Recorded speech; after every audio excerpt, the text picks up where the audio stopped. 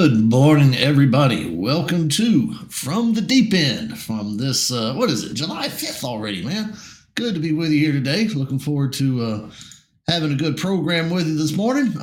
Thank you all for tuning in. Hope you had a good Independence Day weekend. My family and I spent some time on the beach there together, and had some good, just relaxing day and watched some fireworks and did all that stuff you do at night. So we had a good day, a good weekend, and so on. But before we get too deep into this today, first of all, I need to make sure y'all can hear me, all that kind of stuff, because as you can see, this is a new setup. Welcome to my office. I now have an office. I don't have anything on the shelves yet, but I have an office. So there you go. So make sure it's coming in okay, and y'all can hear me. I'm not getting, everything. I've unplugged everything. Got a new camera. Got all kind of stuff going on here. So a little nervous about how it's going to work. We'll see through this first stream. But yeah, started the new work at Rockledge. Now I got to retrain myself. The camera is now no longer here.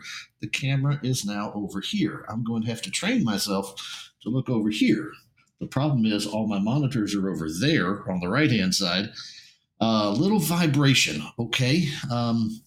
Yeah, that may be something I got to work on, Travis. I got a lot of hard surfaces in here, man. I got a wood desk. Oh, I'm running a pretty high noise gate and also some pretty high compression on this thing just because it's really echoey in here. And I got wood surfaces everywhere. Either the roller my chair is on is hard. So I'm going to get a lot of background noise. So if you hear it like clipping in and out, that may be I've got the noise gate set a little high, a little echo. That's my problem. One thing I got to do is get a microphone stand. My microphone is still, I didn't have room in the condo for a microphone stand. I just didn't have a good way to set it up. But I need to get a microphone holder to get the microphone up off the wood tabletop that it's on. So as long as I'm dealing with these hard surfaces, I'm going to have a little bit of it. And anytime I touch the tabletop or reach over here to the back desk or something, it's going to echo a little bit. And I'm staring right at a wood paneled wall. It's not good in terms of sound. Maybe getting some. I want to get some books and stuff on those bookcases because I got wood on that side of the wall. I'm gonna have a lot of noise in here for a little while. I'll work on it. But we'll see. But anyway, at least it's up and running, and the stream is going well.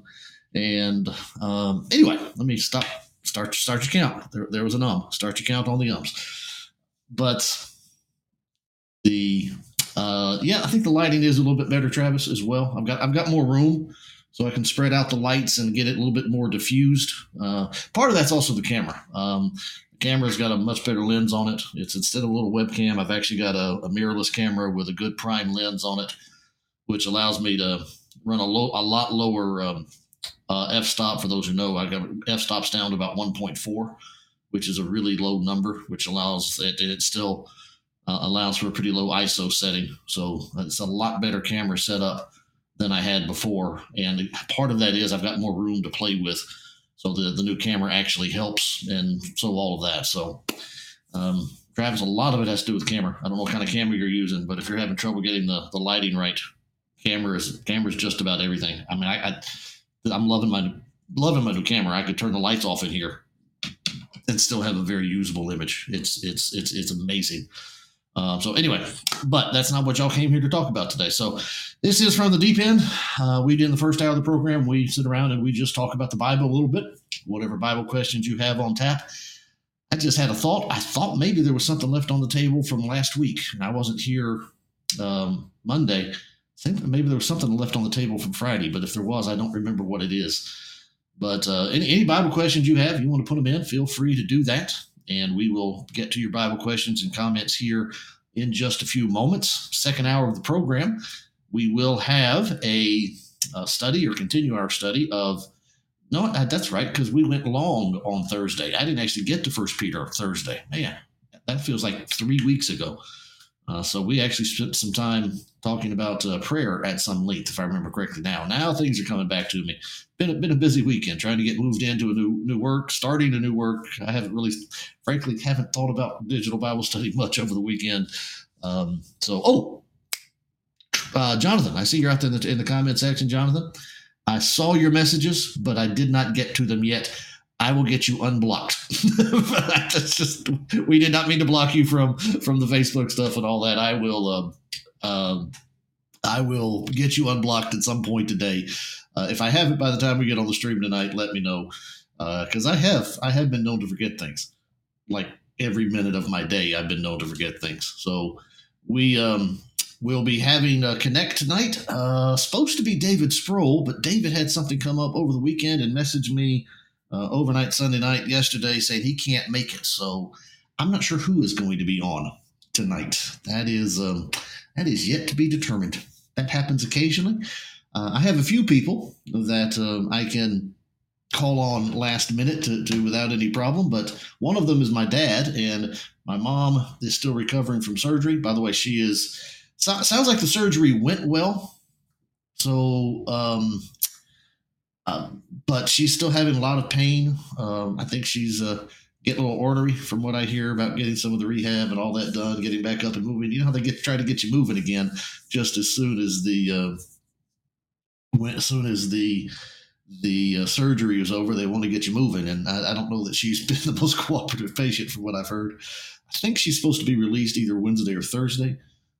So it seems like it went well, but she's still having a lot of pain. So if you keep my mom in your prayers, that would be amazing, and we would appreciate it greatly. So there goes one of my last minute guys. Is my dad. Charles Abernathy is one of my other last minute guys. I may give Charles a shout to this morning, but I saw pictures from him yesterday and on Facebook, and I think he was with his grandkids, and his grandkids do not live in the state of Texas. So Charles, he's either on vacation or maybe on the road coming back. So I don't know that I'm going to be able to get Charles for tonight. So somebody will be here tonight for Connect. I'm not sure who that's going to be just yet. I'll get David rescheduled here in the near future. So having said all that, don't forget, it is Tuesday. This is going to mess me up. It is Tuesday. I am hopeful that the Truth Tuesday show will be back on today. They have been off for a couple of weeks with Daryl having some issues, but Daryl messaged me over the weekend. I still need to get back to Daryl with a couple things, but at least he was up and messaging. So that gives me hope that they will be on with us at 10 o'clock today. It is Tuesday, so do not forget then that we have Christianity Now that comes up at 11 with Tony Brewer and Aaron Dodson. And then, just as I mentioned, I have to get a fill-in for tonight on the stream. As I sit here and I think I see Jonathan Exum in the room. Hey, Jonathan Exum, Mr. Preacher Man, you want to do Connect tonight? Let me know, because I'm looking for somebody, and you're right there in the room right now. So if you're available, just give me a shout right here in the comment section, and we'll get you scheduled for tonight, because that would solve my problem. There we go. Jonathan Exum is going to be on Connect tonight. That'll be great. Everybody tune in. Our good friend, part of the family here at Digital Bible Study, Jonathan Exum will be on Connect tonight. Send me a sermon title, buddy, just as soon as you can, and I'll get the room set up and get you scheduled in for tonight. That is awesome. There you go.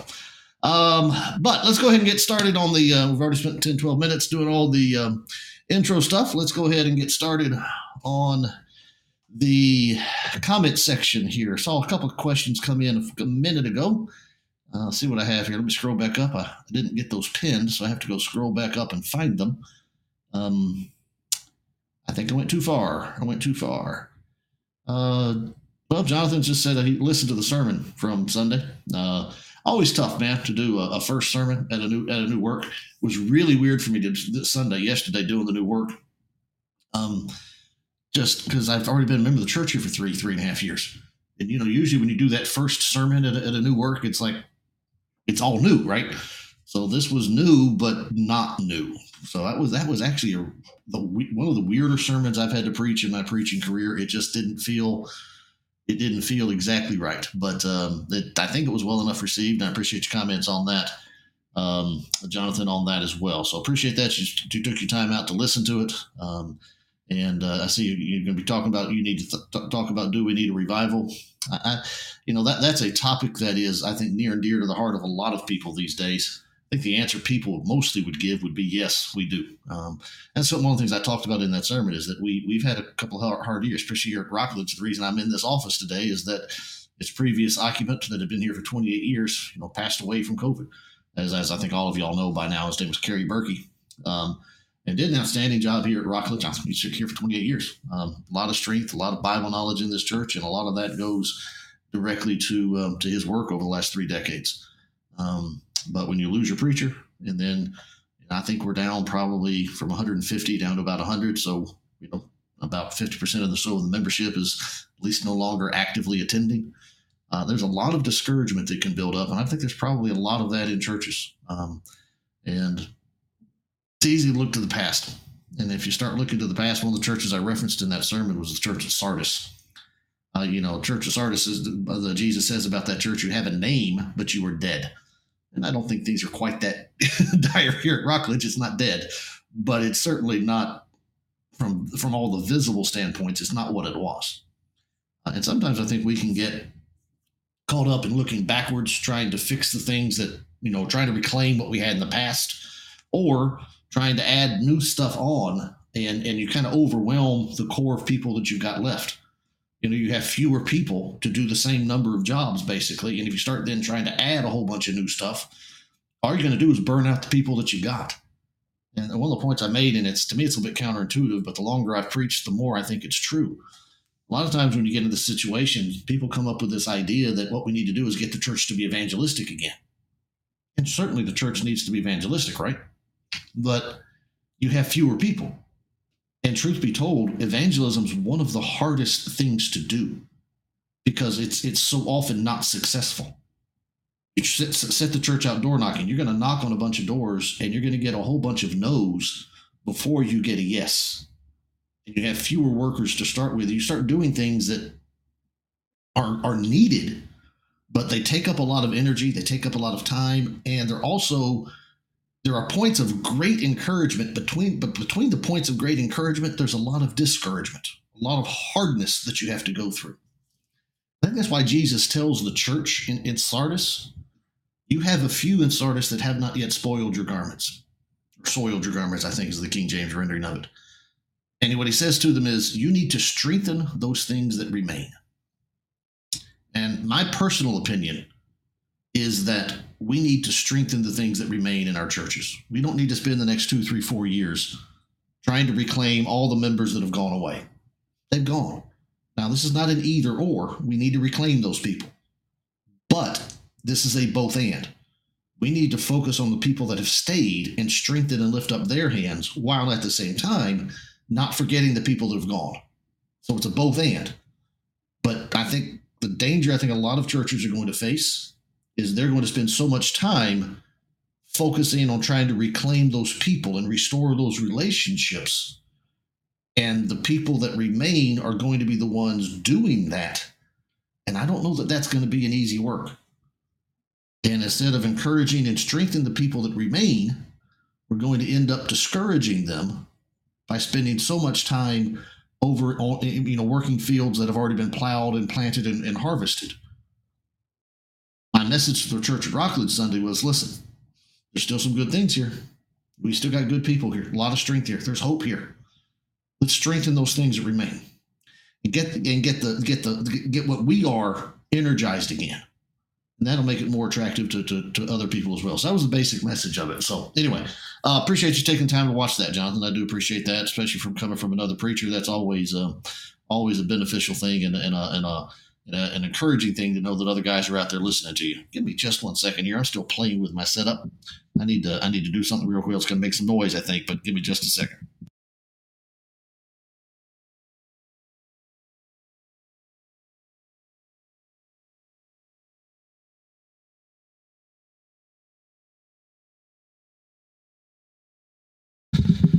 All right, I don't know if that'll make any difference or not, but my microphone is directional. And I realized my microphone was sitting over there, and I'm talking over here. That's not a good thing. You need to get that microphone closer to you. It's still too far away for a good sound setup, but at least it's facing the basic direction that I'm trying to talk now. All right, let's see what we had else here. I had another one. I saw a question fall from Ronald. I think There was one before Ronald put one in. Let me see. Johnny, there it is. I knew I had one there from Johnny, or from somebody who didn't remember it was from Johnny. But Johnny asked, can you forgive a person if they don't ask? We've actually talked about that. I think we talked about that once Thursday when my dad was on. I think somebody asked a similar question to that. And it's a little bit of a difficult question to answer just because the concept can be difficult to communicate. But there are really two parts when it comes to forgiveness. There is the spirit, the heart of the person who has been offended. And then there is obviously the spirit and the heart of the person who has done the offense. Now, let's make sure before we get too deep into that we are properly defining what the offense is. An offense is not somebody who hurt my feelings. So, for example, you come into worship on Sunday and you're sitting in the pew and somebody walks right by you and doesn't take a second to say hello and shake your hand, and they go sit down in their seat. And you sit there and think, well, why didn't that person talk to me? They offended me. Okay, that's on you, not them. They have no more obligation to talk to you than you do to talk to them.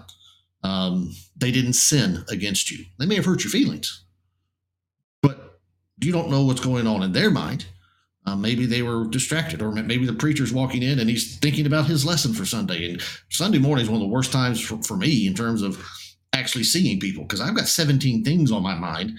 People coming up and talking to me. Obviously I'm about to preach. I've got things going through my brain, and all the even some of the nuts and bolts about getting the microphone, getting hooked up, getting your notes organized, getting everything together so you got to the pulpit, just all the little nuts and bolts things that you got to do on Sunday. You don't know. You don't know what's going on with the other person. They didn't sin against you. If you want somebody to talk to you and they haven't, I got a great idea. Why don't you go up and talk to them? Okay, that's how you solve that problem. So that's not what we're talking about in terms of being able to have to forgive somebody. Sin is what needs to be forgiven. All right. So that's an objective standard. That's not my standard. My standard of who ought to speak to me, who ought not speak to me, who ought to hug me, and all that kind of stuff. That's my standard, my preferences, my opinion. That's not Bible. Sin is Bible. That's God's opinion, and God's opinion is truth. All right? So let's start there. But then you have to deal with both parties, the spirit of the person who has been sinned against and the person who has done the sin. One thing that's clear from Scripture is the person who has been sinned against needs to have, from start to finish, a forgiving spirit within them. While we were yet sinners, Christ died for the ungodly. Romans chapter 5. That's the mentality. Okay, just because somebody has not yet repented doesn't mean that we are allowed to have harmful and hurtful feelings toward that other person. We ought to have a spirit ready to forgive, one offering forgiveness. Hey, brother, you sinned against me, and I want to make this right with us. Just come, let's sit down and talk about it. And that's why in Matthew chapter 18, the onus is at least partially put on the person that has been sinned against. If your brother trespasses against you, go to him. Because sometimes somebody may have sinned and not realized that their sin has had any impact on you whatsoever.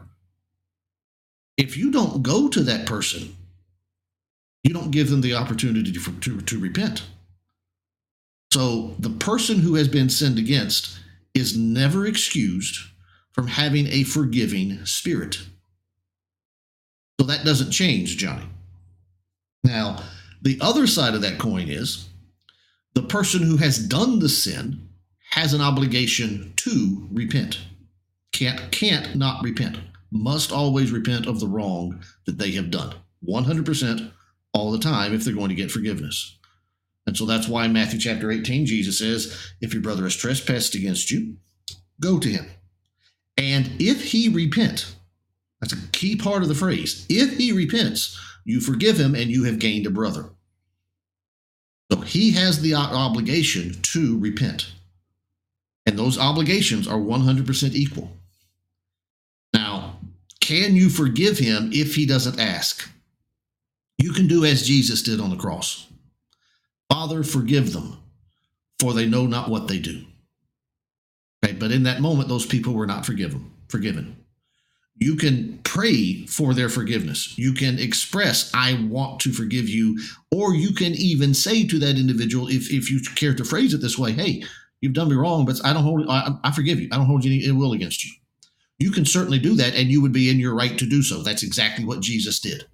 Father, forgive them. They don't know what they're doing. Question. When were those people actually forgiven? You see, they weren't actually forgiven until Acts chapter 2, when Peter says, you took him, and by wicked hands you crucified the Son of God. When they heard this, they were pricked in the heart. Men and brethren, what shall we do? Repent and be baptized, every one of you, in the name of Jesus Christ, for the remission or the forgiveness of your sins. They weren't forgiven for another 40 days or so until, closer to 50 days, until they gladly received the word of the apostles, Peter being the spokesman on that day, and they were baptized, and the Lord added unto them that day 3,000 souls. That's verse 40 down to about verse 42 of Acts chapter 2. So, in the absolute sense, Johnny, we can't forgive anybody. Okay, even if that brother comes and repents to you and says, hey, and we make it right between us, guess what? If that brother or sister has sinned against you, guess who they've also sinned against? They've sinned against God. And if they're actually in the absolute sense going to receive forgiveness for that sin, guess who they must repent before? They must repent before God. There are a lot of people that are out in the world that sin against each other. And they sin against each other in a marriage or whatever other relationship, whatever other encounter they have, and they repent to each other and they forgive one another. Guess what has not happened? Just because you're not a child of God doesn't mean your sin is not sin. Your sin is always sin. But if you haven't repented before God, doesn't matter that we've forgiven each other. You haven't gotten secured that forgiveness before God, you got a problem. So, can you? Yeah, you can. But until repentance has reaped its fullness, repentance among each other and repentance between the person who has sinned and God, until both of those avenues are secured, there's actually no forgiveness in the absolute sense given. So it's a little bit more complex question than maybe it appears on the surface. But that would be my answer to it. So I'm gonna go for that. Let's see what we have here from Ronald.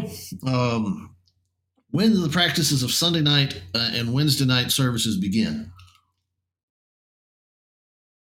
I don't know exactly. I've heard different origin stories from them.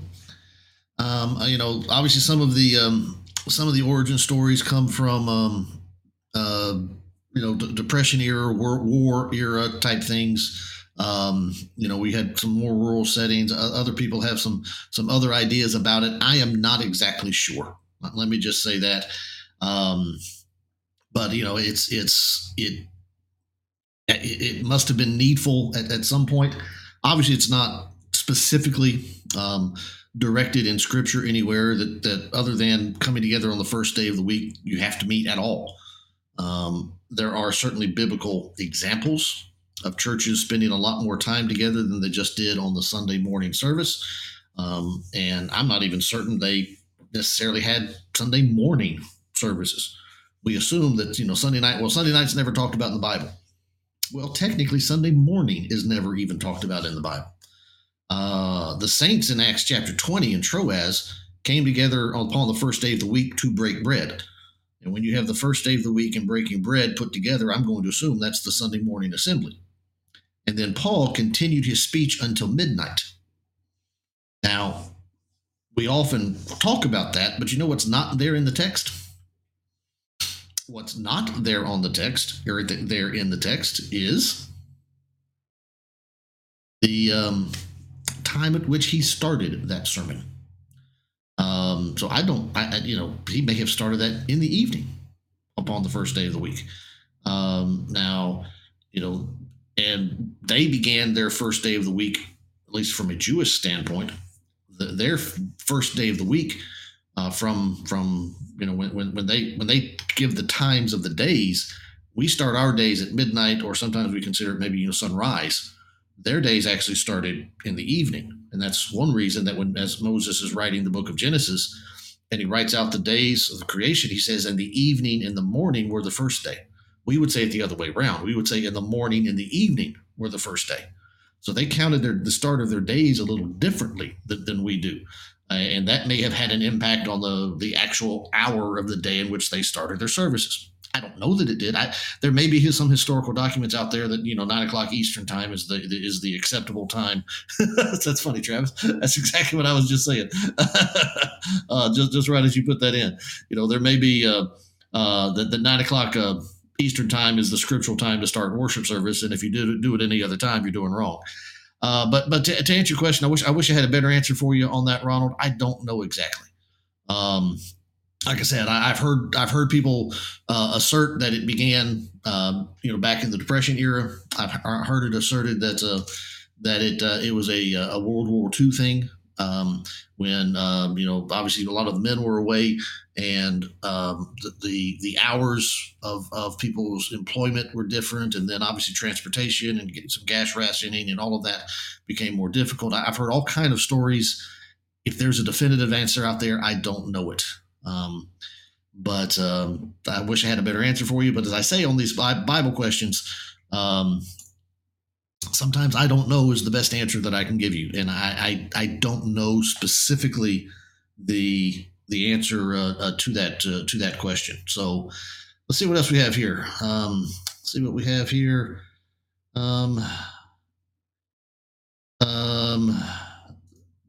Cherry, I guess, responding to what we were talking about earlier at the beginning, says our attendance is down here too. During our two separate meeting times during 2020, it was around 100, now down to 75 or 80. And in terms of a percentage loss, that's actually not that bad, Cherry. I mean, now that's tough because it's amazing the difference it is between a church that has 75, 80 people and the church that has 100, or then 100 to 150.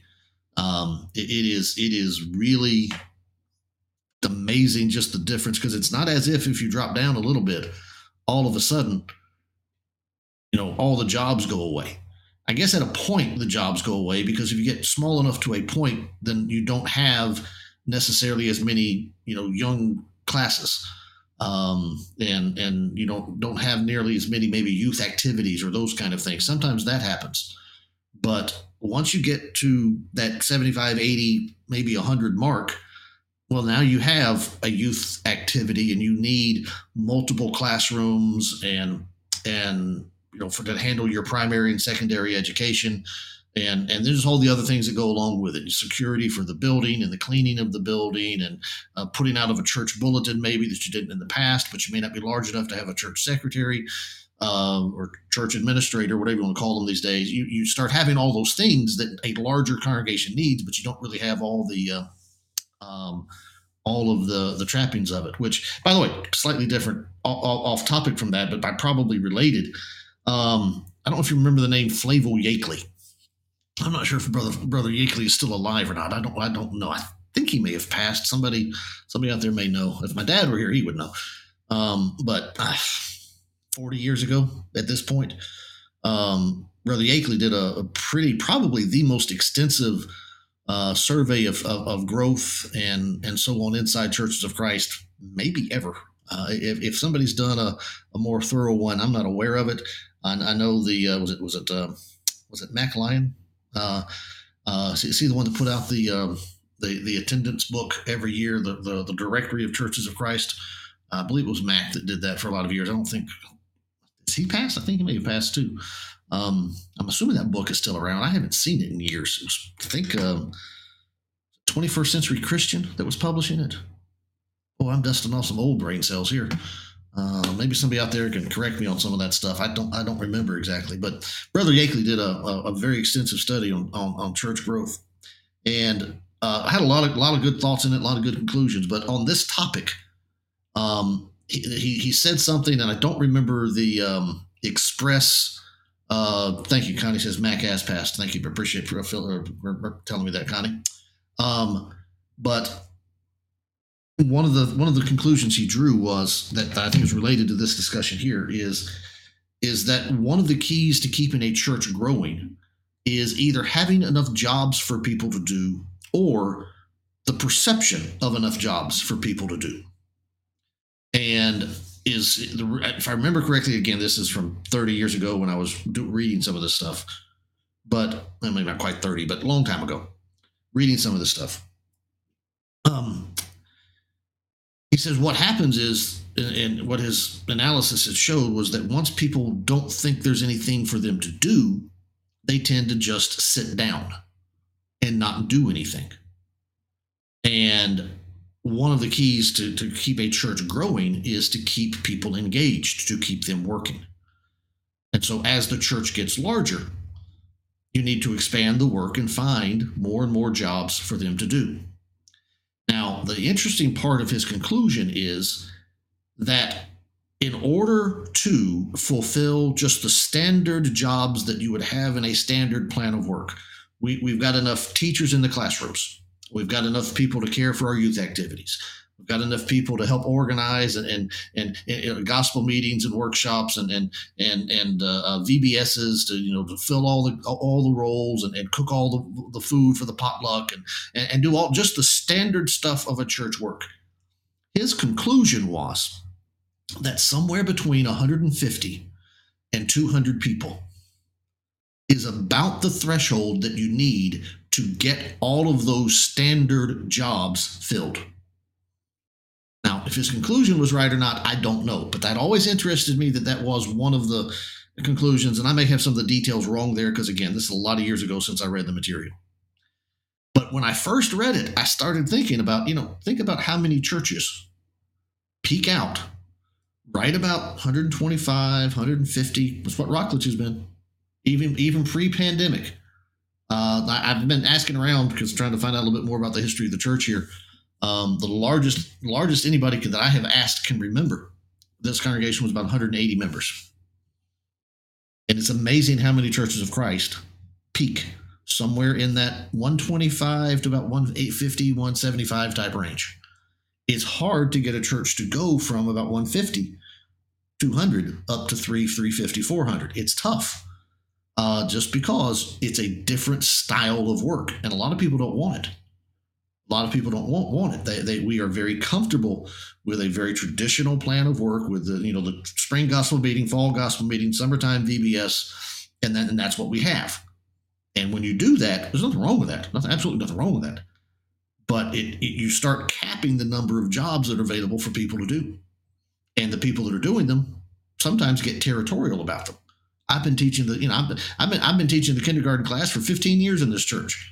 Well, great. You've been doing it for 15 years. We love you and appreciate you. But the other sister that just moved in, who teaches kindergarten at the public school, that person might have some capability in the classroom.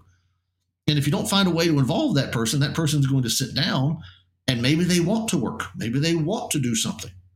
Well, in a church of 80, you got a church of 80 people, and you get a elementary school teacher that sits down in your auditorium, and man, the sisters start salivating. You mean I can actually take a break sometime?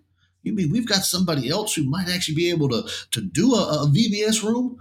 Oh, have mercy. Let's wrap our arms around that person and so on and so forth. But you let that church get a little bit larger, lo and behold, now that person's a competitor to the 2 or 3 women that have control over that particular classroom. You see, and the mentality changes. And from a leadership standpoint, man, it is tough to get that church to transition from that role. So anyway, that's kind of off the topic, but it is.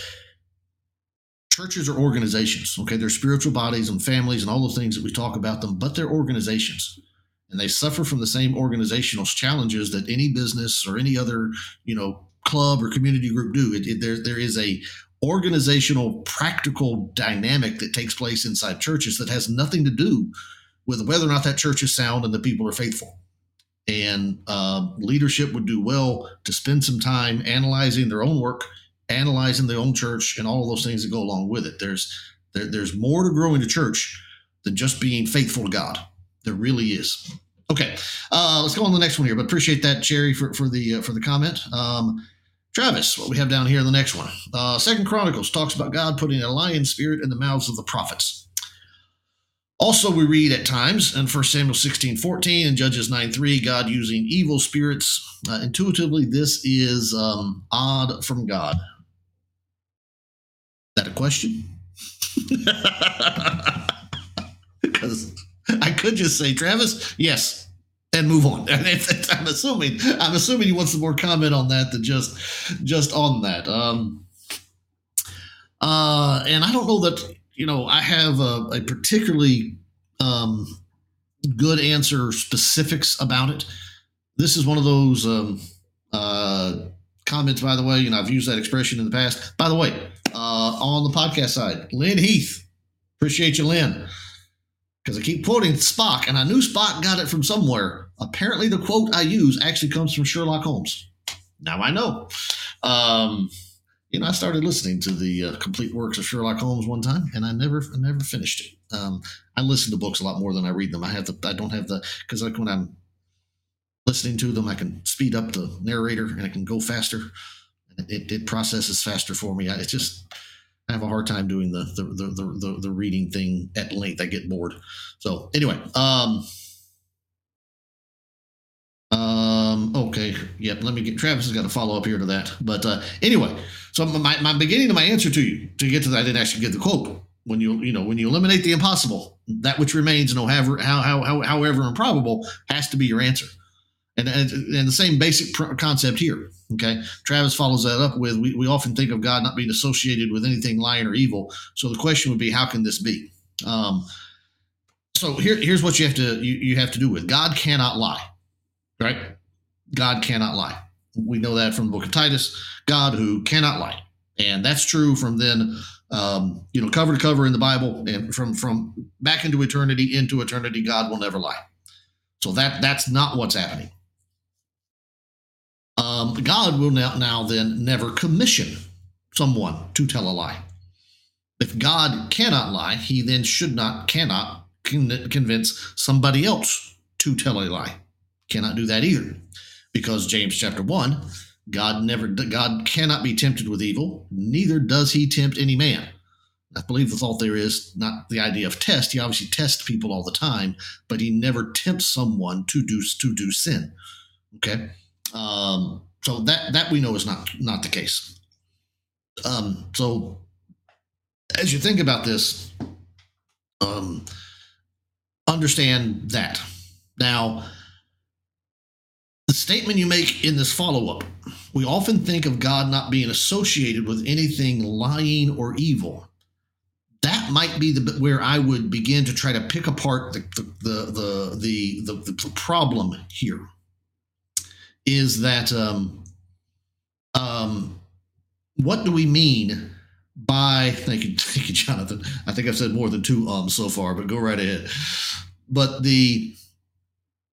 what do we mean by not being associated with anything evil?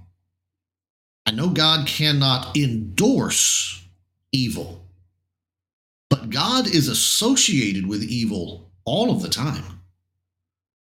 God is associated with evil in Job and uses Satan to make a point.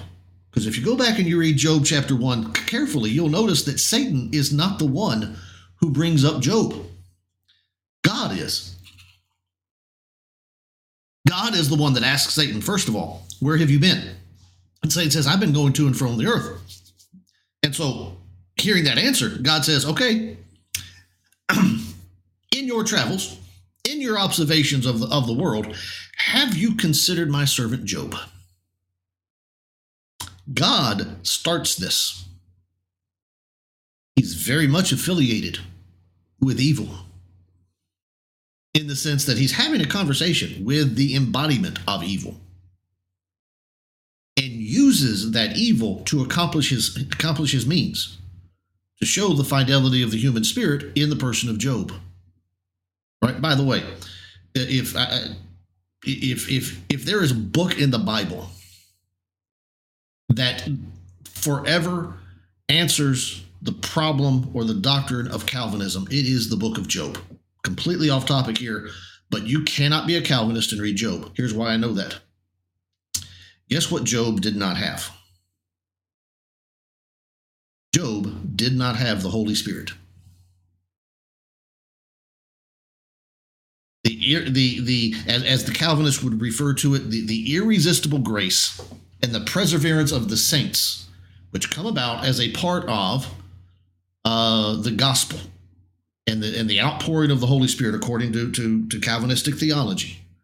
Job had none of that. He had no access to any of the blessings that come from the gospel. He predates it very much so.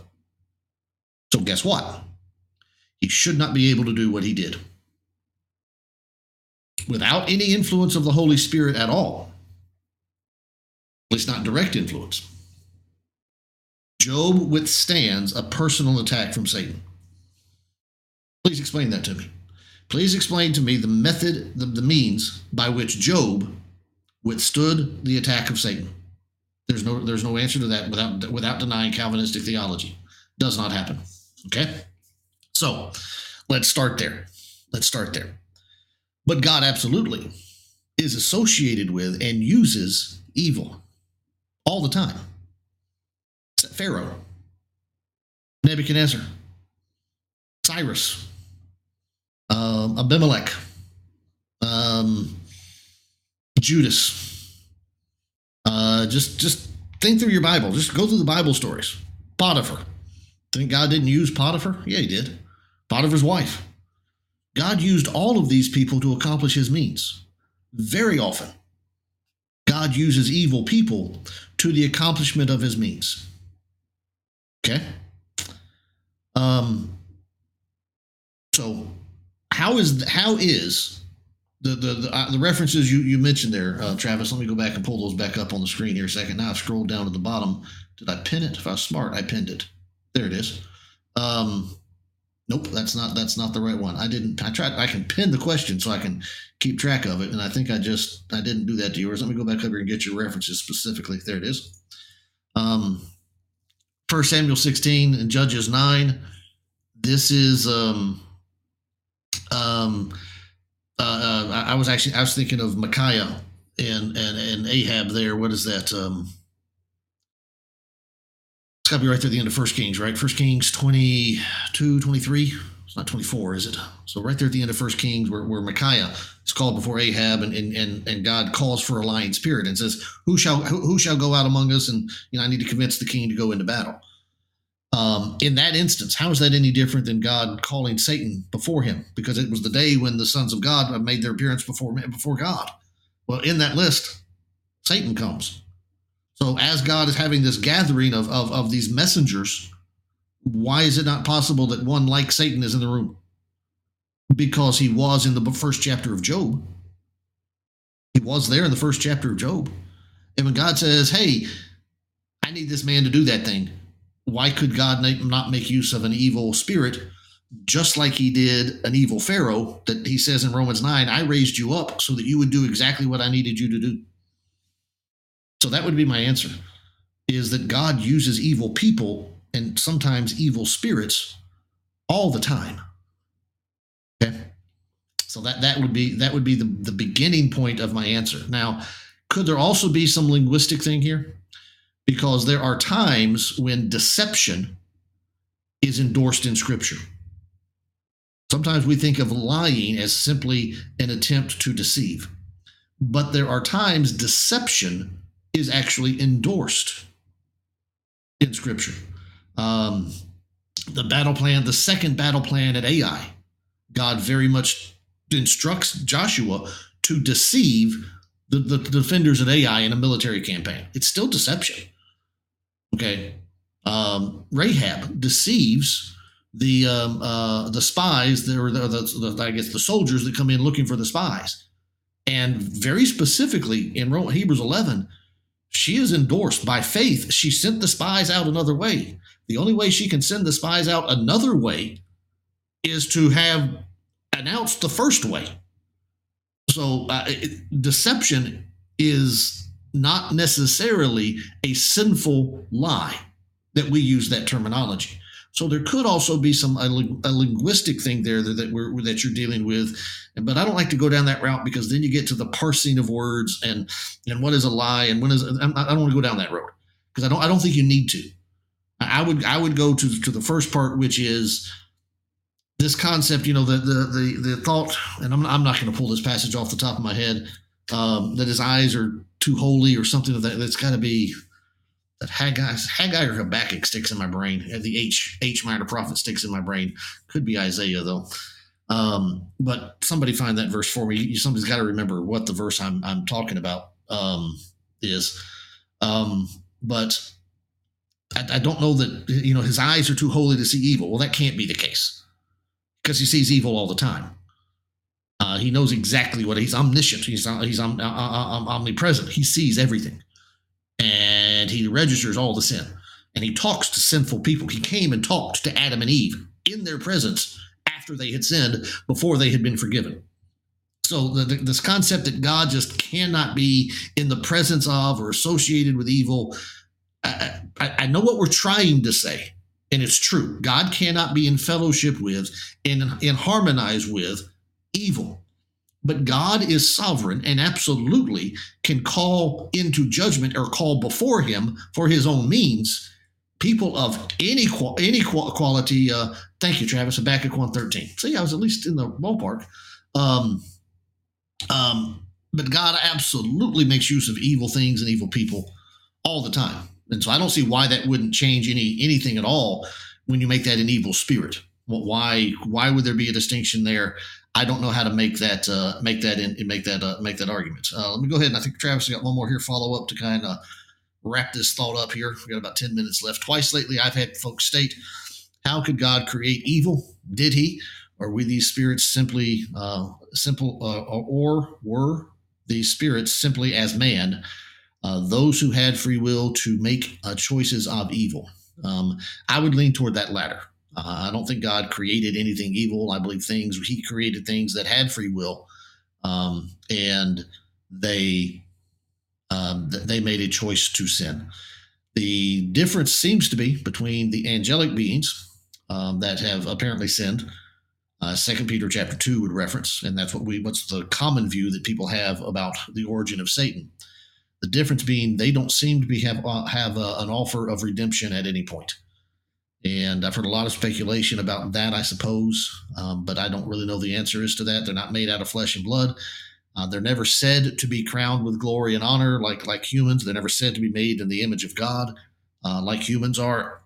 So, excuse me, there's obviously some difference with them. And maybe it's simply the case that, unlike us, that God created in a world encapsulated in flesh, and there's a statement of there's a necessity of an unseen, an unfulfilled faith that we must have, and that the angels that were actually in the physical presence of God, maybe the wrong way of saying that, but within the non-materialistic presence of God. So there was nothing left for them to see. There was nothing left for them to hope for, nothing left for them in that sense to have faith in, because they were already there. Faith had become sight. And maybe that's the reason they're not offered any path of redemption, or certainly not any path of redemption of which we are aware. But yes, I would go down the path in agreement with you there, Travis, that God did not create evil. Got about 8 minutes left here before we get to the top of the hour. Let's scroll back up here and see what some of y'all have been saying. So some comments there continued about renewing the church and growth and all of that. I think I've talked about that probably long enough, but I do appreciate your comments on there. See if I can pick up something else here in the last 7 or 8 minutes.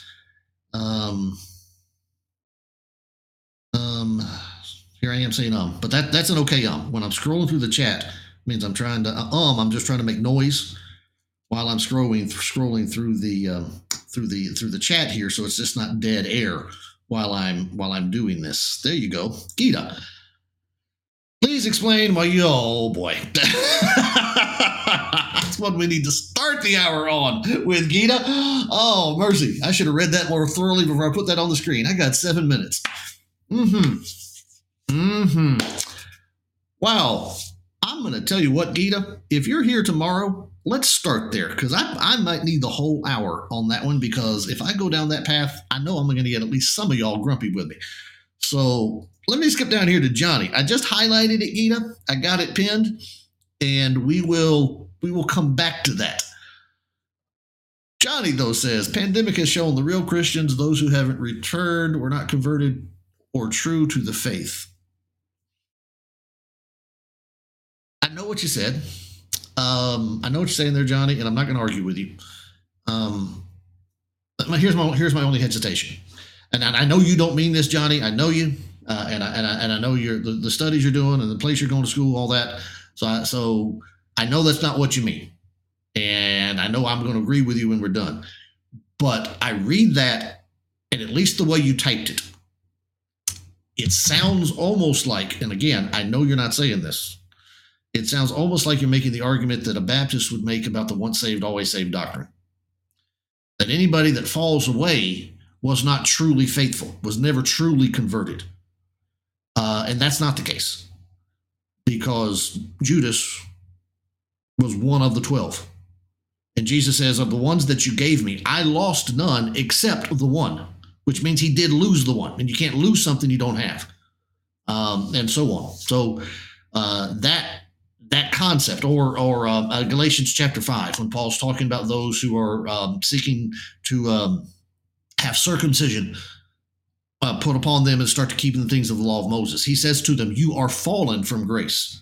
You see, the Baptists would argue, well, since they fell from grace, they were never really there. They were never really truly converted. And so that's how the Baptist and other once saved, always saved, or Calvinistic, perseverance of the saints, rather, that's how they address those things. And that's how they get around those passages. So I know that's not what you're saying, because we've talked enough together. I know that's not where you're going with it. But let me just say, be careful in the verbiage and how you express that thought, because if you say that in certain circles, I believe you're going to come away with a different mentality than or a different conclusion than what you're trying to express. So I do appreciate the sentiment, though, because I think it has certainly shown just how the level of faithfulness that everybody has. It has highlighted that, and there's some of that kind of language in 1 Corinthians about every man's work being tested with fire. I mean, you may go out and baptize 100 people in a year, and if only 10 of them are faithful 6 months out, okay, that's not normal. If you're baptizing 100 people and 90 of them fall away in the first year or 6 months, you need to reevaluate your process. You're doing something wrong. That should not happen. More people than that should remain faithful. And so every man's work is going to be tested with fire. And what we have seen here over the last couple of years is exactly that. Our own personal lives, our own personal faith, our own personal commitment, and that also of the work of churches. There is a reason that some churches have lost 50, 60, 70% of their membership. And there's a reason other churches have only lost 5, 10, 15% of their membership, of their attendance. There's a reason. Now, there might be multiple reasons, right? Rockledge, for example, we're down 50 or 60%. Well, that probably should tell us there's more that we needed to have done and could have done, right? But it's also the case that Rockledge is a very elderly congregation. We have I'm 51, and I bring down the average age of our membership. I'm under the average. We're an elderly church here, and that probably that's one of the things we need to start working on. But if you have a demographic that skews that heavily to the older side, and you have a pandemic which is directly impacts, the greatest single thing, the determinant factor about how badly this disease would impact you was age. A couple other things after that, but age was like number one. Well, of course, that church is going to be impacted a whole lot more than a church that's got a lot of young families in it. So there's more than one factor, but absolutely, if we need to be honest with ourselves and look at our churches. if we're in a church that has been devastated by this, now some of it, again, age, could be geography, maybe you're in an area that's impacted more than others. A lot of different factors there, but don't discount the fact that the things that we have been teaching in the church over the last 10, 15, 20, 30, whatever the case is, the level of biblical instruction, the emphasis on the application of faith and the discipleship and the training of believers and all of that, that will bear fruit. And that fruit might very well be that when you hit a hard time, a lot of your members leave. So let's look to them. Absolutely. Let's look to them. Absolutely. But let's also then look back to us, because those of us that remain might be at least culpable in it, because we didn't do a very good job in helping disciples, Luke chapter 9, to count the cost of discipleship. And then they fell away. So there's a lot to be learned from this pandemic, and we need to spend a lot of time doing it. It's 1 minute. Man, y'all are just filling me up with questions today. Nelson, I'll get that one down there for you. I'll try to highlight that and remember it as I can. Let's see. Let's see what we had here. Wow, I'm still a long ways behind. See if I've got any brand new questions there that I need to catch on to.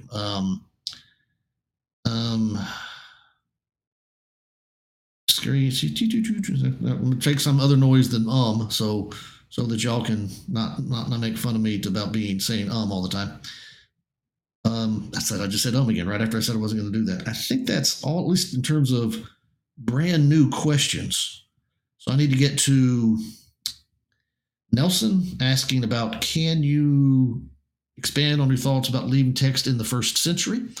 And then Gita about Jesus being forsaken on the cross. I need to carry those two again or over until tomorrow. So we'll do that. And I think that's all that I see. Let me know if I've missed some as I scroll through here. If you have at least a particularly brand new question on some of the topic we had not covered yet today, if you have one of those, let me know. Those are the two that I have, the one from Gita and the one that's on the screen currently from Nelson. So I'll try to get to those first thing tomorrow. So we are at the top of the hour. So let's go ahead and break for the top of the hour. And we will be back here in just a couple of moments for the second hour, where we continue our study of the book of 1 Peter. We are in the middle part of chapter 2, and we will be right back here shortly. And sit tight. We'll be right back.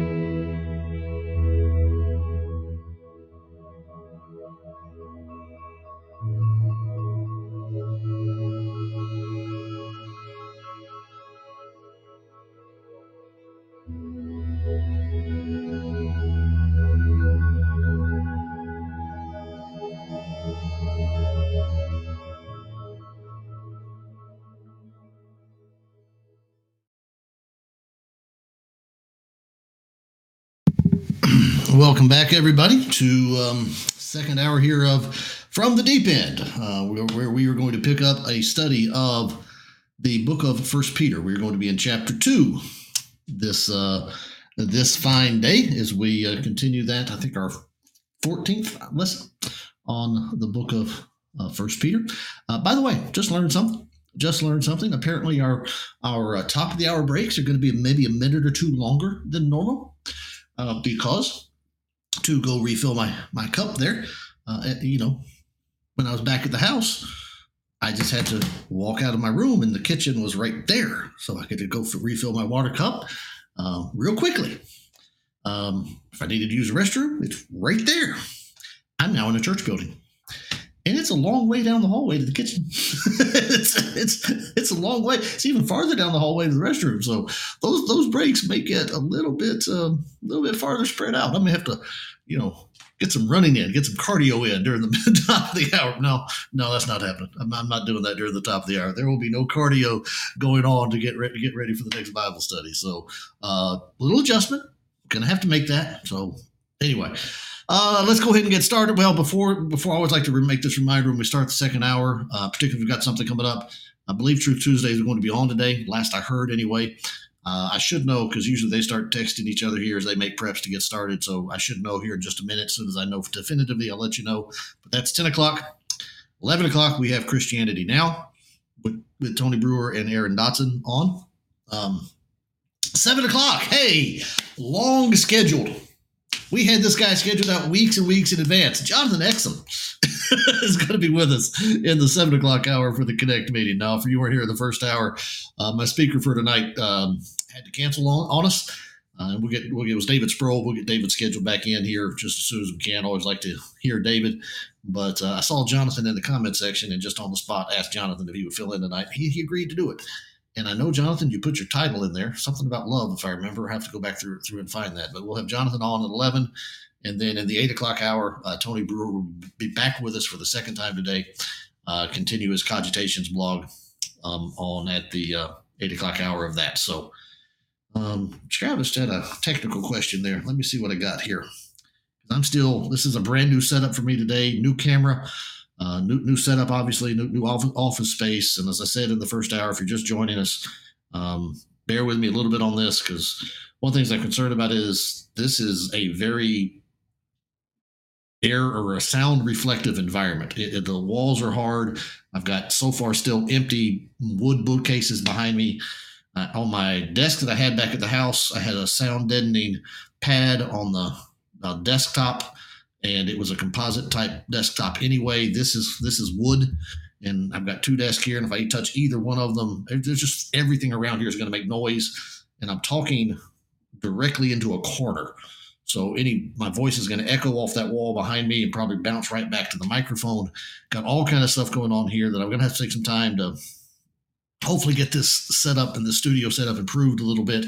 But I like the lighting in here a little bit better. The camera's better than I have been using. That I'm really excited about that. But this is a lot of stuff I need to deal with. But I want to read Travis says here. Hadn't read that yet. So in regard to sound volume on the high end, louder volume when I walk around the house, there is more distortion. Lower end sound is not too bad. So let me see if let me back that. I turned both when I started this morning. I turned up the compressor that I use and the noise gate, trying to deal with some of this. If you're getting some distortion on the high end, it may be the compressor's compressing the high end a little too quickly, a little too aggressively. So let me back the compressor off here just a second. Give me just a second here. Let me back that compressor down a little bit. Now, what that will allow for, if you don't know what a compressor does, it basically it does what it sounds like it does. It compresses sound. And so your loud noises, like if I were to start clapping or if I were to start yelling during the lesson, instead of blowing out your ears, a compressor will still allow the full sound to come out, but will take off the peak a little bit so it doesn't like blast out your speakers. And if you get compression set up right, it's really makes it a really sweet sound. And I have not had time to play with that at all. Anyway, thank you for that. I need to get to the study. But I did just back that off back that off a little bit. So maybe toward the end of the hour or something, or Travis, let me know and we'll see how that's going. So let's go ahead and turn our attention to the study and not take up any more of your time, and get over here. Now I got to see which one I like and I don't like. I don't know why this would make any difference on the studio setup, but sure. So many things. I said I wasn't going to take up any of your time doing that. Let's go with, I guess let's go back to the one I had before, down there in the corner. I guess that'll work. All right. I'm sorry. And I'm also, by the way, another technical thing here. I said I wasn't going to take up any more of your time. Before, my camera was over here in the center, and I always kept the stream. I have a screen here where I'm watching the stream. I always kept it on this monitor, and kept my Bible program over here on my left monitor. And of course, I had that big monitor above. My third monitor, y'all can't see it, but it's actually over there on the desktop over there. Y'all can't see it. That's where I keep the podcast, the audio stream going. So it's all different, and I'm just out of sorts this morning. So bear with me. Okay, all right. No, enough of the technical stuff. Let me get to the text here in 1 Peter 2. That's why y'all are here. Everybody except Travis. So what we have here in 1 Peter chapter 2 is we have been talking about Peter's been talking about once again, go back to where we start. The purpose statement of the book, I never want y'all to forget that through this entire study. I think I've probably mentioned it at the start of every lesson so far in this book, and I'm going to continue to do that throughout the rest of this study. If you don't have 1 Peter 5:12 in your brain yet, you should, because that's what Peter says. I have written to you briefly that you may understand, or that you may know, that what you're standing in is the true, that this is the true grace of God. Stand firm in it. That's the message of the book. Persecution is on the rise. I believe this is largely, as we've said over and again, I believe this is largely a Jewish book, and persecution has arisen to the Jews, and they are being exhorted to stand firm in their faith in the midst of the doubt that is rising within them. And so all through chapter 1, as we have seen, there is an appeal to the prophets. There's an appeal to the foreknowledge of God.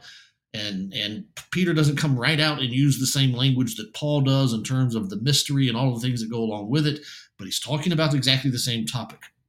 And so what we have here is a reminder that all of this is according to God's plan.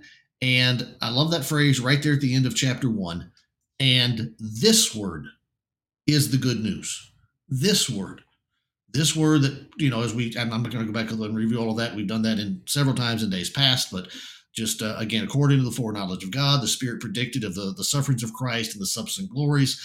Basically, when you get to the end of chapter 1, what Peter is saying is this message, this true grace that you received, this is the good news that was preached to you. In other words, nothing that has happened is outside of what has been preached. Everything that has happened has been predicted, foretold, of the sufferings and the glories that follow. You haven't made a mistake. Everything is still good. And so that's where you begin in chapter 2, where Peter says, because of all of that, obviously don't turn against each other. Don't get angry. Don't slander against one another, but desire the pure spiritual milk of God's word, because that is the only thing that's going to sustain you in this time. As I said, as we studied that text a few days ago, I don't believe this opening section here is the contrast that's over in the book of Hebrews, where you have milk versus strong meat. I don't think that's the contrast here. But the contrast here is that you like an infant, there's one source of nutrition for you. A mother's milk is the single source of nutrition for an infant, right? That's the single source. That's what he needs. That's what he craves. And if you're going to get through this period of time, if you're going to continue to grow and mature and, to use the language of 2 Peter, if you're going to add to your faith, virtue, knowledge, and so on, if you're going to do that, there's only one source for it. That is the pure spiritual milk of God's word. And so he then says, that's what you need to do. Turn to God's word. This is the word that was preached to you. And I believe we had already covered this section here. You came to him, as you come to him, a living stone, rejected. You're going to offer up spiritual sacrifices. He is the living stone that was laid in Zion. Whoever believes in him will not be put to shame, as we talked about. I think this was Thursday of last week. Whoever believes in him will not be put to shame. Your faith is valid. If you follow him, you're going to be vindicated. So the honor is to you who believe, but for those who do not believe, right? The builders rejected the stone. I believe that's a reference to the structure of Jewish religion. Obviously, like the Pharisees, Sadducees, the high priest structure, all of that was there. All of the, as Matthew says, the common people received Jesus gladly. The leadership, the structure, the national structure of Israel all rejected him as the Messiah. And so they did, and to him, they have become a stone of stumbling and a rock of offense. So that's what happened to them. You, on the other hand, he is going to be the one who gives you honor for your belief. And just to go up there one time to see that in the text that is before, that is what is going to happen to them when he says back here at the very opening of the book, you have a living hope through the resurrection of Jesus Christ from the dead. You have been resurrected to an inheritance that is imperishable, undefiled, and unfading. And he says, you're going to suffer for a little while. The test is going to show that your faith is genuine, and that faith that you have is more precious than gold. It's going to come through the fiery trial. It's going to come through that test by fire. And it's going to be found in praise and glory and honor at the revelation of Jesus Christ. Now, as I said before, I don't think that is talking about the end of the world. It's certainly true at the end of the world that those who are found in Christ at the end of the world are going to be praiseworthy and receive glory and honor. I don't dispute that at all. What a glorious day that will be.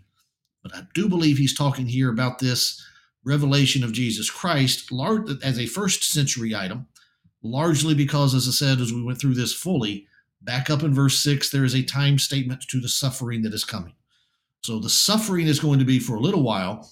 And if the suffering is for a little while, and the honor is at the revelation of Jesus Christ, if this is a little while for a first century thing, and this is the end of the world, it seems to me there's a really large gap between the suffering and the vindication of the faith. And that doesn't seem to be the case, say, in the book of Revelation. The faith of those is vindicated at the end of the 42 months, at the end of the three and a half years, at the end of the 1,290 days. And they whose faith had been vindicated, those who had been martyred for the testimony about Christ that they bore, chapter 6, chapter 20, they are glorified, and they reign with Christ during the 1,000-year reign of Jesus, which takes place after the wedding feast of chapter 19. In other words, there's not a gap. Okay. It starts with the millennial reign, quote unquote, of Jesus, which begins in Acts 2, but they reigned with him during that period of time, I believe, at the end of the judgment of the book of Revelation. I place that judgment in and around the events of AD 70. I don't, anyway, that's where I've gone with that in the past. You've heard me say all of those things before. So that's where I go with it. Obviously, others would disagree with that, but that's where I take it. So chapter 2 and verse 9, I think that's about where we were. We may have already looked at some of this, but I'm going to start here because it's, it was Thursday and then I took Monday off, and that's more than about 90 minutes of my time. So my brain's already forgotten where we were. So I'm going to start in verse 9, and hopefully that'll get us close to where we were. All right. So he says to them in verse 9, you are a chosen race. Then he says four things actually.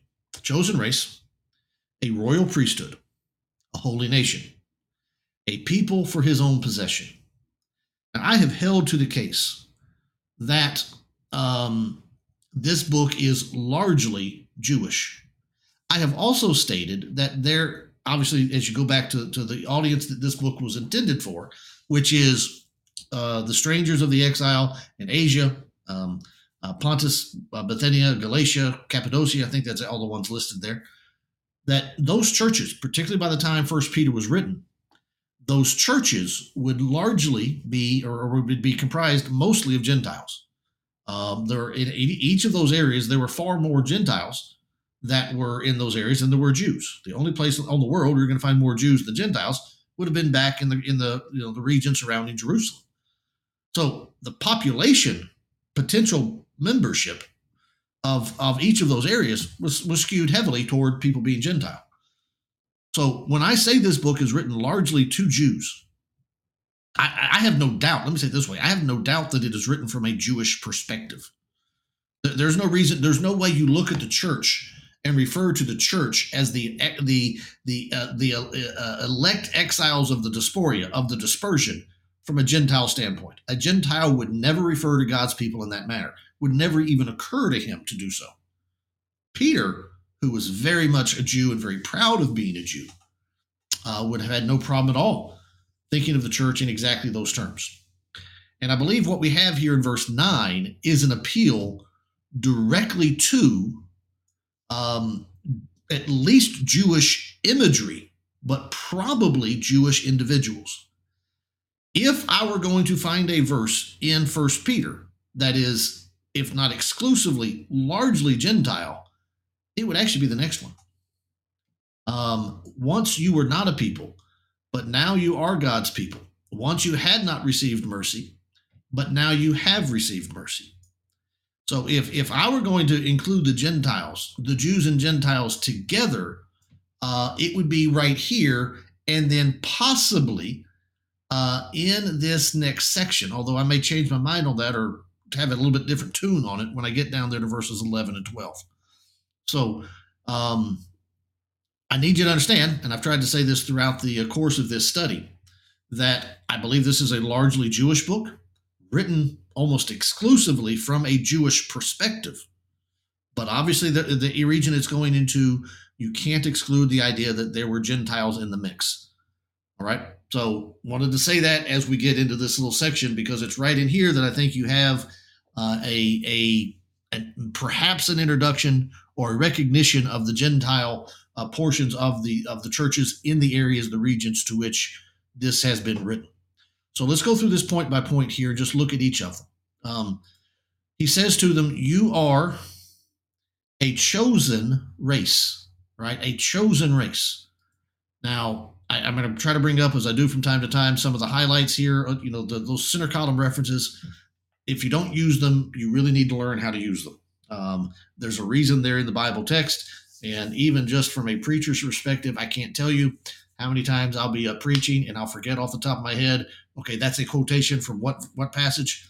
I use them all the time because they're very valuable. And that's one reason I try to highlight them for you when they're relevant going through here.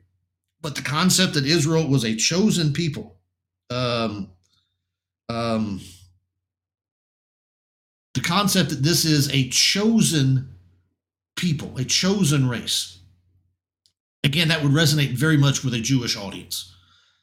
God says back in the book of Deuteronomy, again, several times in the book of Deuteronomy, you've got two references there, Deuteronomy 10, Isaiah 43.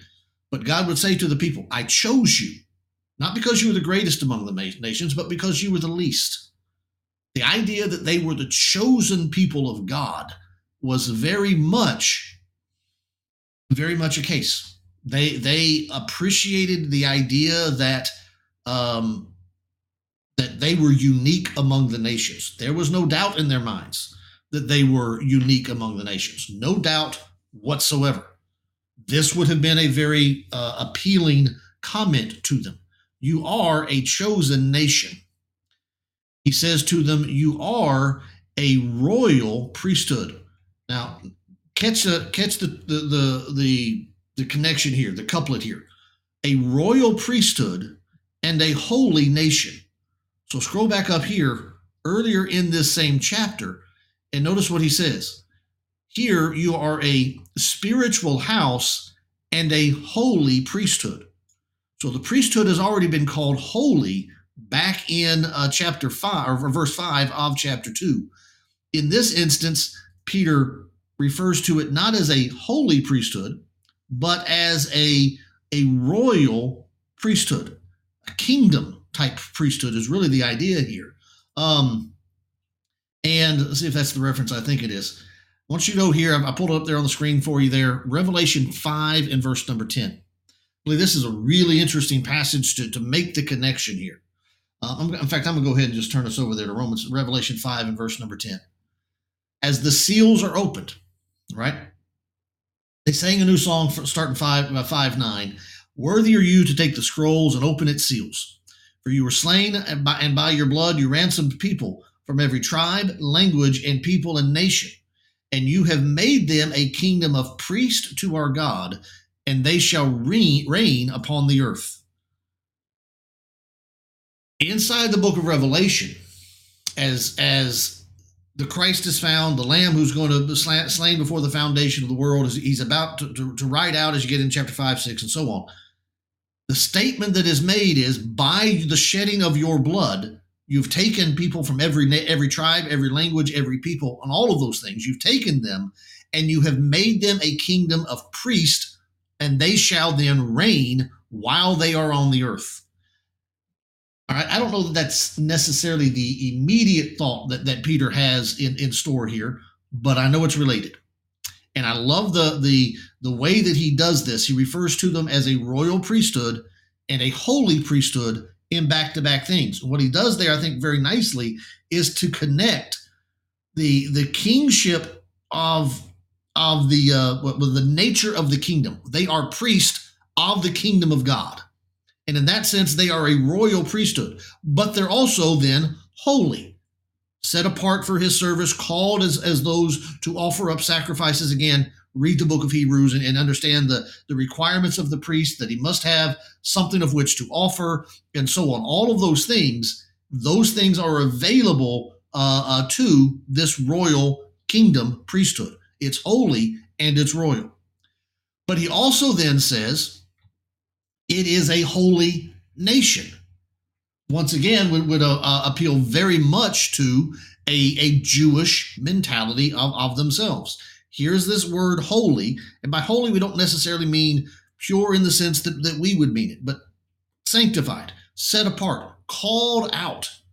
And so what you have here is a claim in 4 statements: chosen, a chosen race, serving in a kingly capacity as a priest, set apart as a nation to serve for God, and then have been a people of his own possession. I think the King James here, I'm doing this off the top of my head, I didn't check this morning, but I believe the King James there says a peculiar people, a people possessed by God himself. I don't want you to lose the train of thought here. And that train of thought, once again, goes back to 1 Peter chapter 5. True grace of God, stand firm in it. So the doubt that you have as you read down through this section is, you need to understand that you came to him. He was a living stone and had been rejected by men. Who rejected him? Once again, it was the builders that had rejected him. Nobody else had. It was the builders. John chapter 1, he came unto his own received him not. And so the people that you had relied upon to give you your understanding of the law of Moses, they sit in the seat of Moses, Jesus would say about them in Matthew 23. The people that you had looked up to, perhaps, as your spiritual leaders, the people that you had trusted for all of your life, for generations of your family life, the very ones that you thought were the wise ones, they rejected him. Now, you have, for the last potentially 30 years or plus, been standing out here on your own. Probably ostracized, certainly isolated from your family, from your countrymen, from, I don't know, maybe from exactly your race, maybe from the priesthood, maybe from your nation.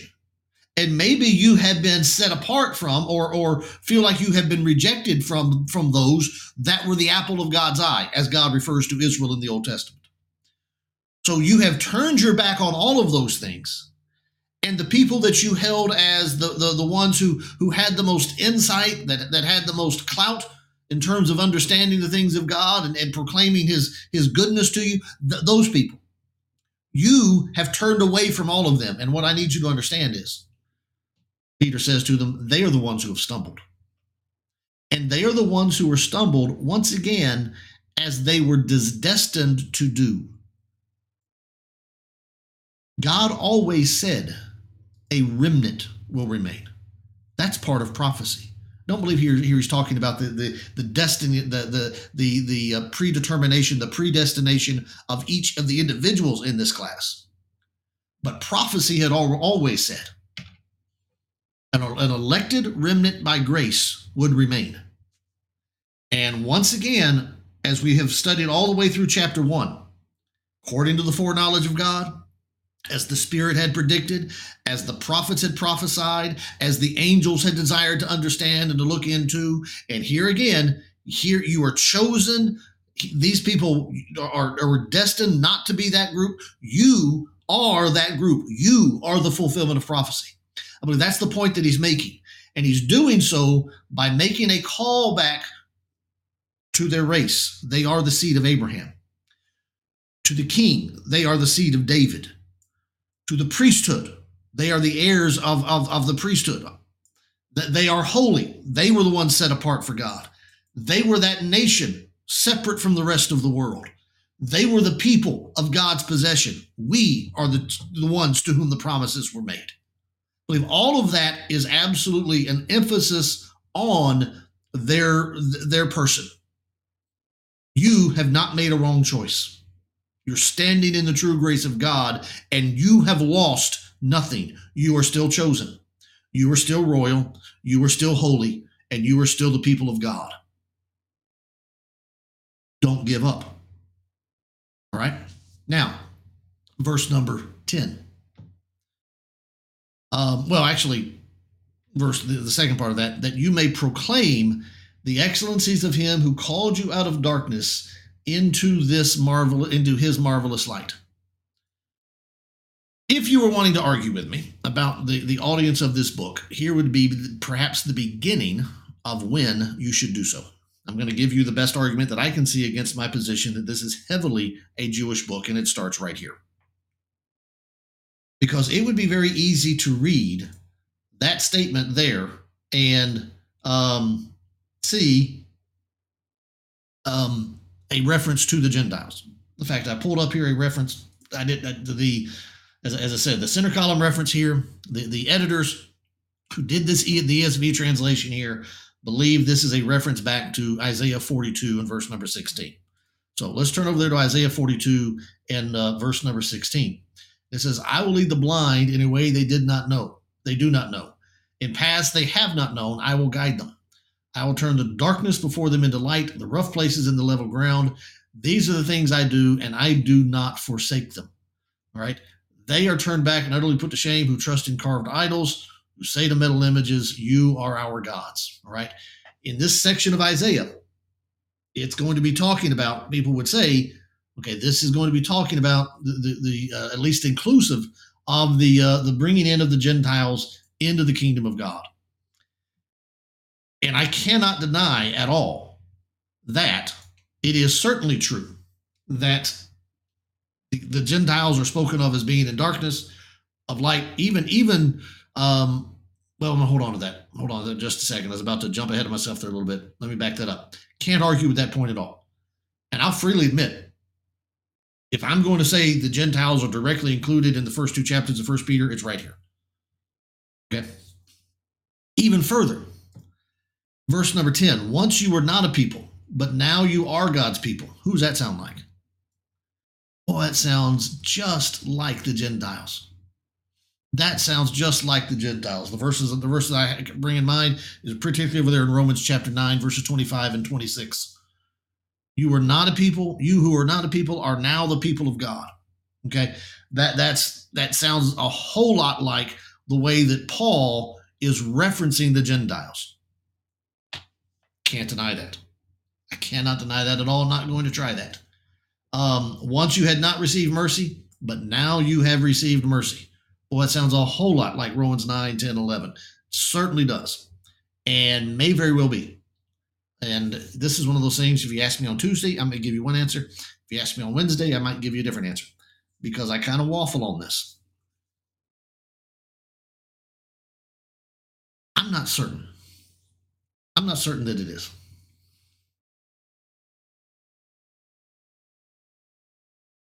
Because of verse number 9.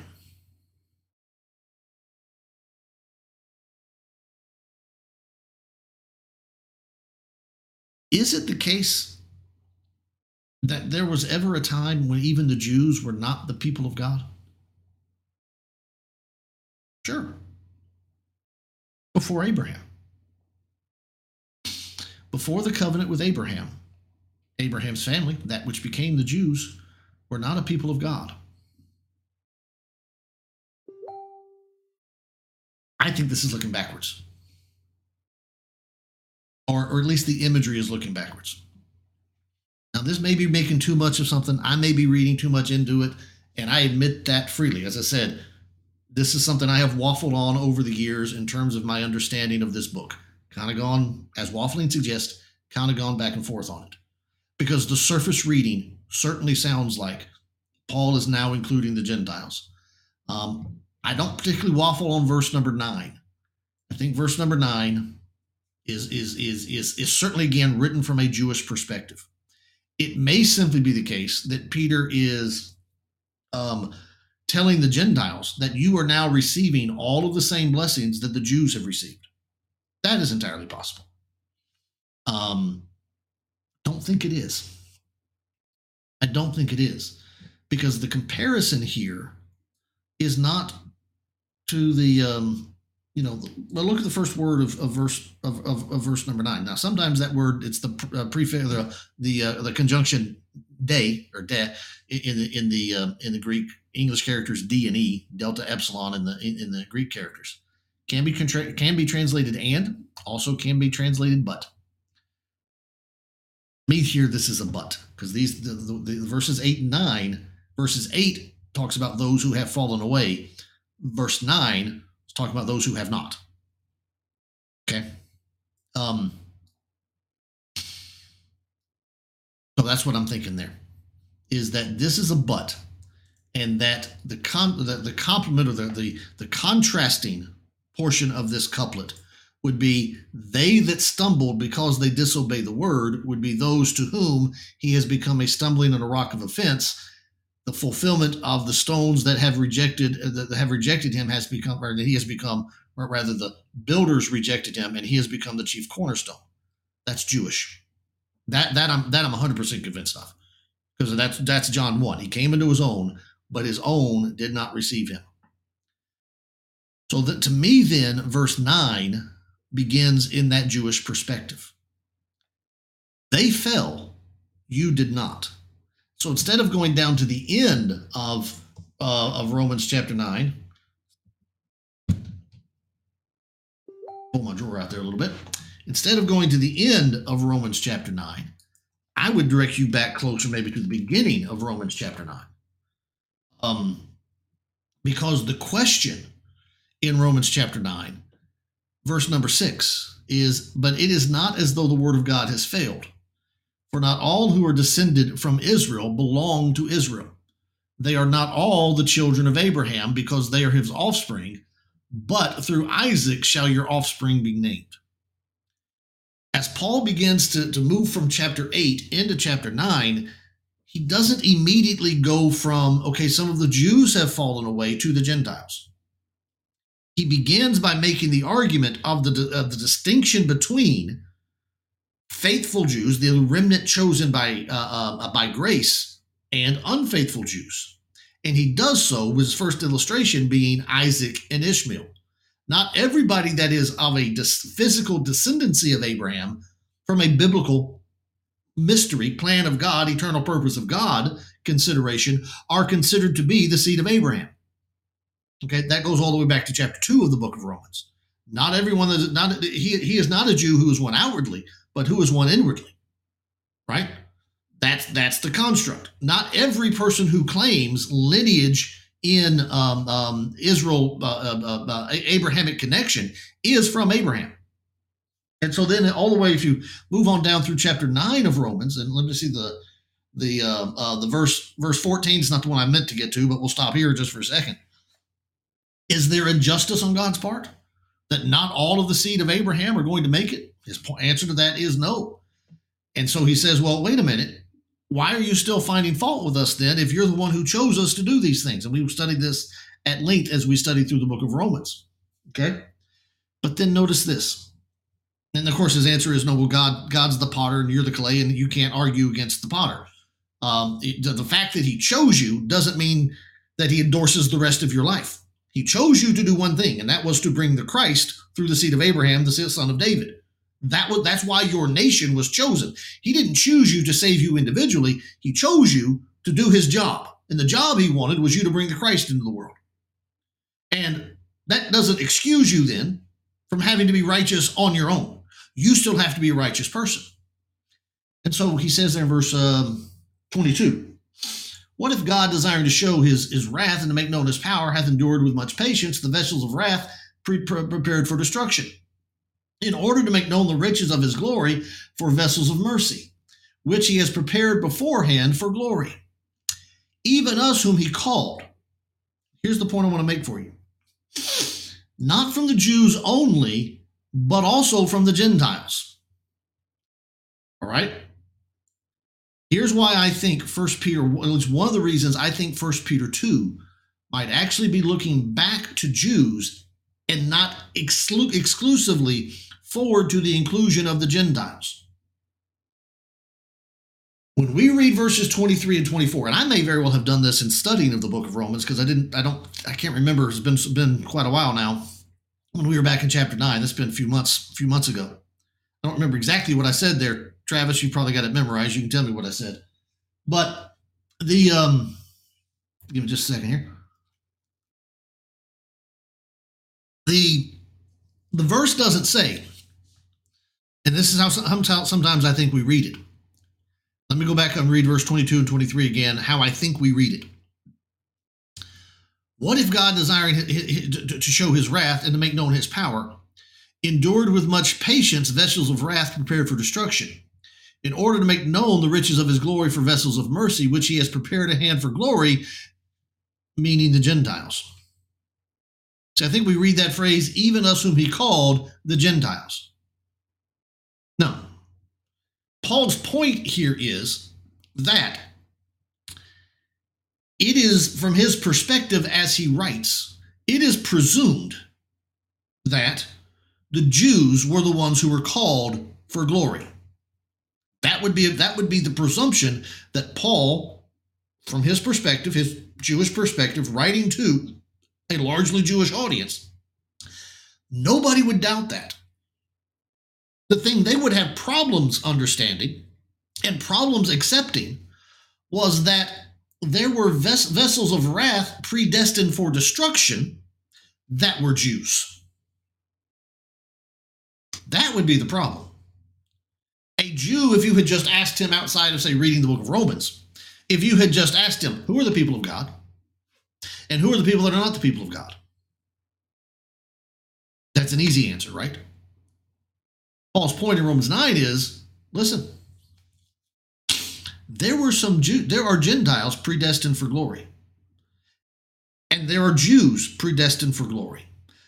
But there are also Gentiles predestined for destruction, and there are Jews predestined for destruction. His point in quoting then Hosea in the verses that follow is that there are Gentiles also who will be called my people. The people who are not my people will be called the sons of the living God. As Isaiah cries out concerning Israel, though the number of the sons of Israel be as the sand of the sea, only a remnant of them will be saved. Flipping it on its head. Vessels for mercy, for destruction, vessels for glory, come out of both camps. And so that gets us then here into beginning of chapter 10? Where Paul makes that argument that there is no distinction between the Jew and the Gentile. Everybody who calls on the name of the Lord shall therefore or then be saved. Chapter 11, I ask then, has God rejected his people? By no means, for I myself am an Israelite, and so on. I've kept he says, even in the dam of Bel, 7,000 are saved. Verse 5. So too, at the present time, there is a remnant chosen by grace. But if it is by grace, it is no longer on the basis of works. Otherwise, it would no longer be of grace. What then? Has Israel failed to obtain what it was seeking? He then says, the elect obtained it, but the rest were hardened. Okay? I believe that's basically the same thing we have here. The elect received it. The rest were hardened. That's where we are. Verse number 10. Once you were not a people. One more time. Let me admit, the language here surely sounds like the Gentiles.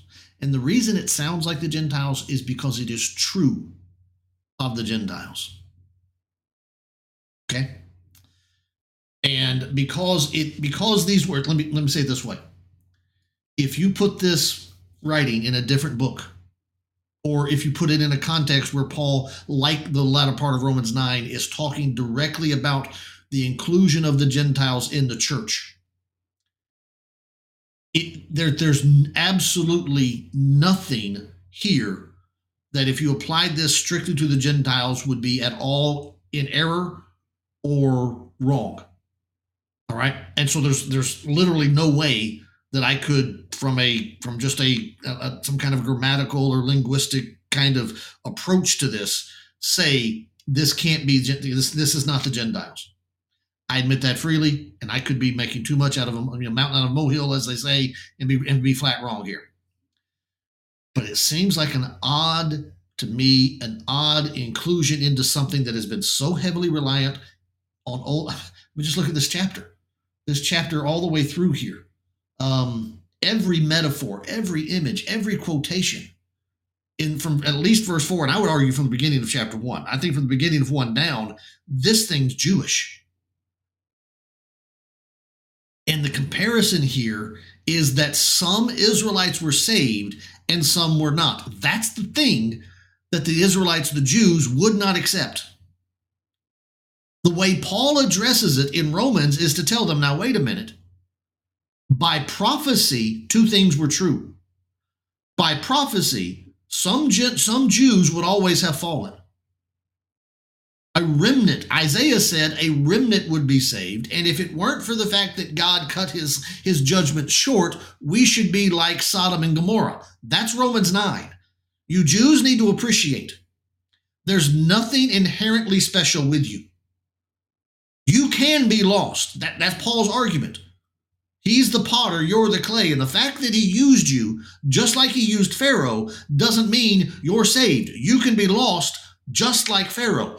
That's the dent he's got to make in their brain. You assume you're saved. Okay? Also hold in mind the ancients' mentality. You see it as far back as Job. When calamity hits you, it is a sign that God is displeased with you. This man must have sinned, Job. Job, just confess your sin before God. This will stop. And Job's like, I didn't do anything wrong. Certainly not anything to deserve this. And Job was right. He hadn't.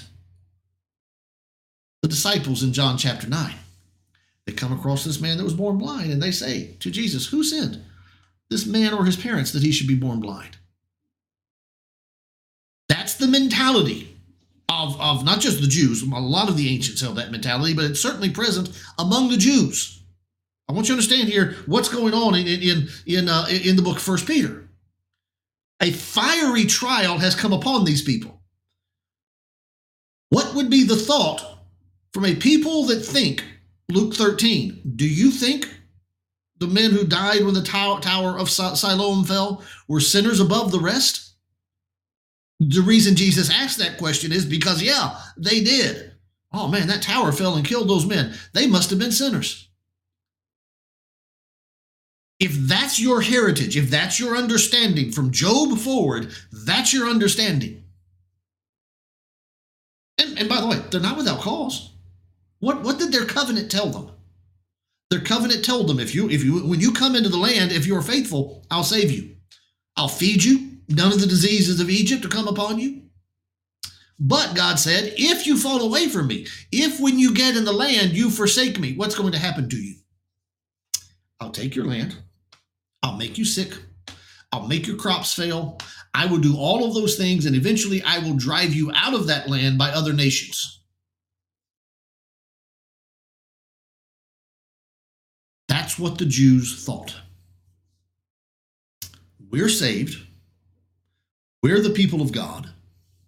And anytime calamity comes upon us, it's a sign of God's displeasure. So Peter says in chapter 4, don't think it strange concerning the fiery trial. The Jewish mentality coming out of the Old Testament covenant, their presumption would have been that when calamity strikes, God is displeased. Peter says, no, that's not true. This has all been according to prophecy.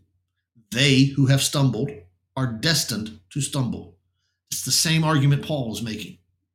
A remnant will be saved. We are no different than anybody else. If God's judgment was not restrained, we would be like Sodom and Gomorrah. Only a remnant will be saved.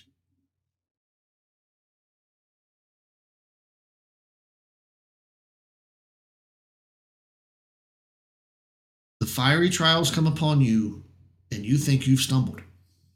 You think you're the one. You're looking back to your countrymen thinking they're the ones that are right now, we're the ones that are wrong. But no, you're the ones who have made the true choice. Yep, he called the Gentiles out of darkness. That idea of darkness is found in 1 John chapter 2 about the darkness, this present darkness is passing away. The true light is beginning to shine. Paul refers to the present darkness in Ephesians chapter 6, not Gentile. The true light of 1 John 2 is shining through. The darkness, the current darkness, is beginning to pass away, not Gentile.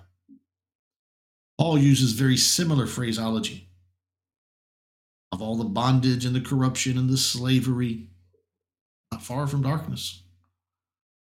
I think he's talking about the legacy of Judaism. That's what he's talking about. That's what Paul's talking about, or at least possible that's what Peter's referencing here. He's called you out of what is darkness into light. I'm not certain, and this is why I say this. I'm not certain that verse 10 isn't effectively doing the same thing.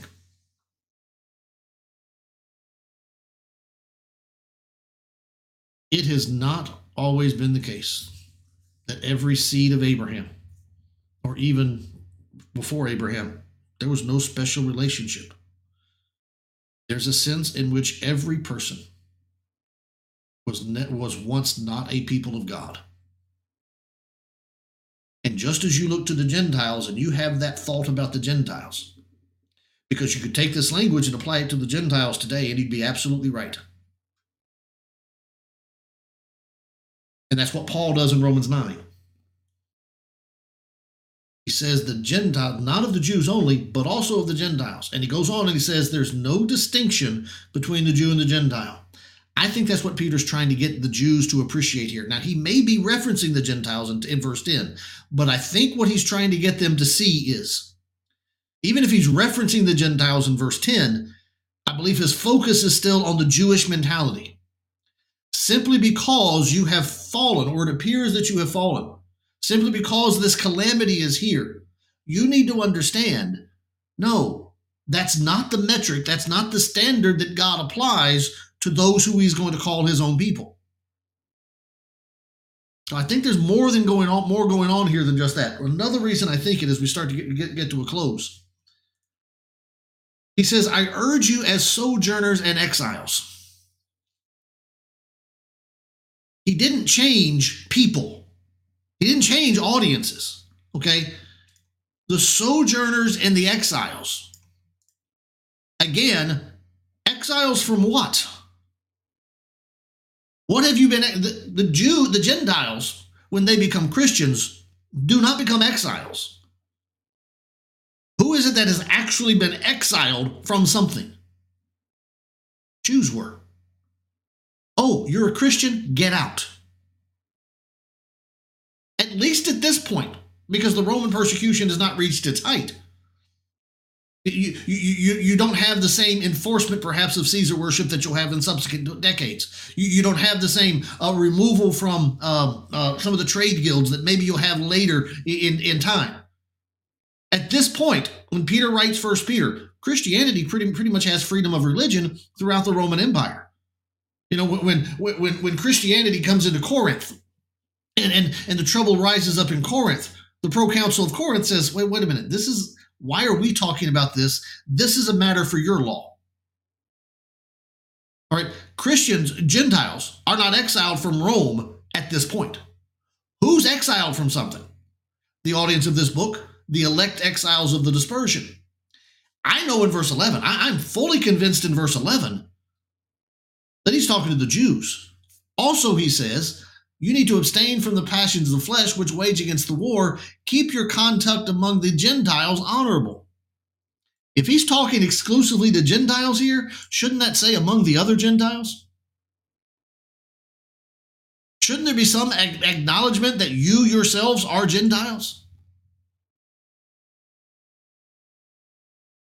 Doesn't. To the sojourners and the exiles, he can just say, you live this way, let the Gentiles live that way. That makes a lot more sense to me if he's talking to Jews. The sojourners and the exiles, I believe, are Jewish. I think the chosen race, the royal priesthood, all of that is Jewish. And it stands in contrast to those that stumble and disobey the word, according to the prophecies of Isaiah. The builders rejected the cornerstone. That's Jewish. And I'm convinced verse 11 is Jewish. Verse 12 doesn't seem to indicate that these are Gentiles living among other Gentiles. It just says, you exiles don't live like the Gentiles. Oh, this just makes a lot of sense to me if it's all Jewish.